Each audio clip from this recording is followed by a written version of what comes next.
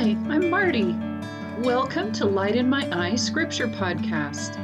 It only takes a few minutes to spend time in Scripture and feel and be the better for it. Come be refreshed by the Word.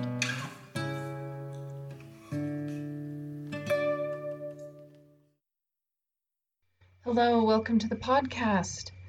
So, we've been talking about things being hard, even when we listen to the prophet and to personal revelation. And I hope you understand that I don't mean that as a downer. It's like when I was first looking at homeschooling my kids, and one mom told me it took 4 years of homeschooling before she felt like it was going well and that she even liked doing it. Now, that could seem like a really negative thing to say, but to me, it actually wasn't, because it took so much pressure off. It gave me a realistic expectation that things weren't going to be perfect. So it actually was one of the most encouraging things that I heard. And that's really all I'm going for. I personally struggle with feeling discouraged and even kind of surprised when I strive to do what's right and life still turns out to be hard. Logically, I can be like, of course, hard things will still happen. But deep down inside, I still have this expectation and belief that obedience makes everything all better. So I'll clarify. Is it better to live a life with God than without Him? Yes. Can I make my life harder by disobeying His commandments? Absolutely.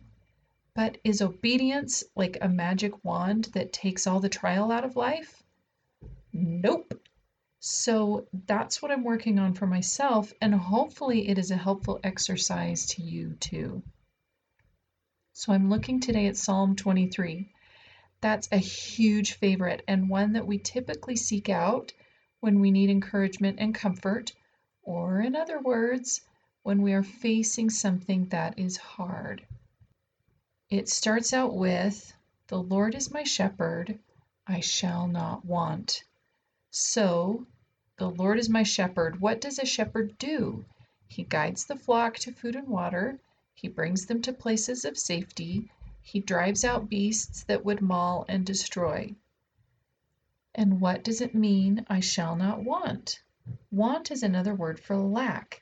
Just as God led the children of Israel through the wilderness and provided needed food and water, Jesus is our shepherd. He's also the bread of life and the source of living water. So perhaps that is what verse 2 is referring to. He maketh me to lie down in green pastures. He leadeth me beside the still waters. Eventually, like after we die, God will bring us to a place where we will suffer no more. But here in this life, while we continue to face difficulty, Christ nourishes us spiritually and gives us peace. Verse 3, He restoreth my soul.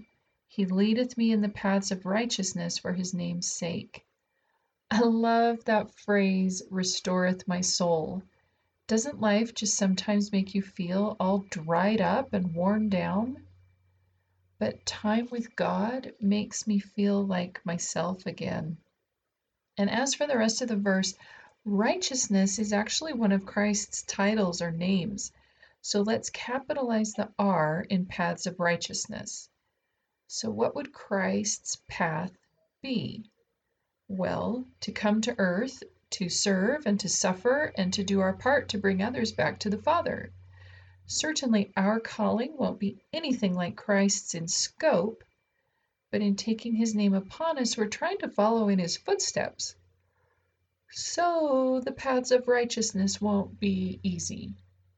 He was a man acquainted with sorrow and with grief, right? And so that'll just be part of the deal when we're following Him and trying to be like Him. Verse 4, Yea, though I walk through the valley of the shadow of death, I will fear no evil, for Thou art with me. Thy rod and Thy staff, they comfort me. I would make one little change while we're studying this right now. Instead of saying, though I walk, Let's read it while I walk, because we will have valleys as dark as death. There's no if.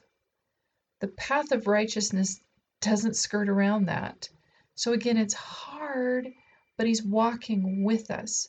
His presence helps us, and his rod, the word of God, brings us comfort.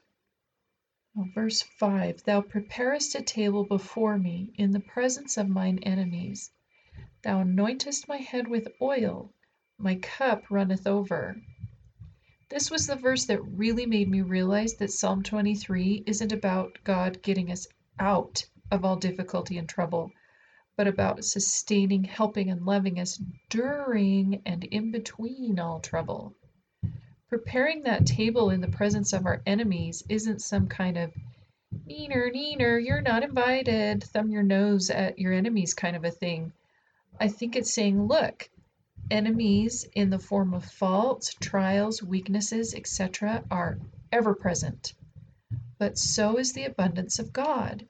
You don't have to cross some kind of finish line to partake of Christ's abundance. And that is backed up with the next images of Thou anointest my head with oil, and my cup runneth over. Those images are representative of God's great blessings to us. Those blessings do not represent the end of trouble. They're happening in the presence of trouble. Verse 6, Surely goodness and mercy shall follow me all the days of my life, and I will dwell in the house of the Lord forever.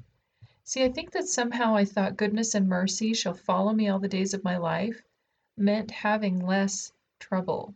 I think what it actually means is, like it says in verse 5, tasting of God's goodness and basking in his mercy through any and all of our troubles. I believe in an eternal reward, but I want today to be part of forever. I want to be in the house of the Lord right now. So what does that mean? I think it means being part of the household of faith, and the faithful are tried. Obeying doesn't mean problems go away. It just means that I'm walking more closely beside my shepherd.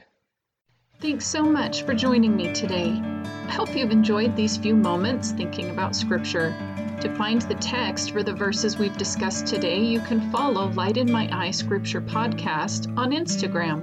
Have a wonderful day, and may God's light shine in your eyes today.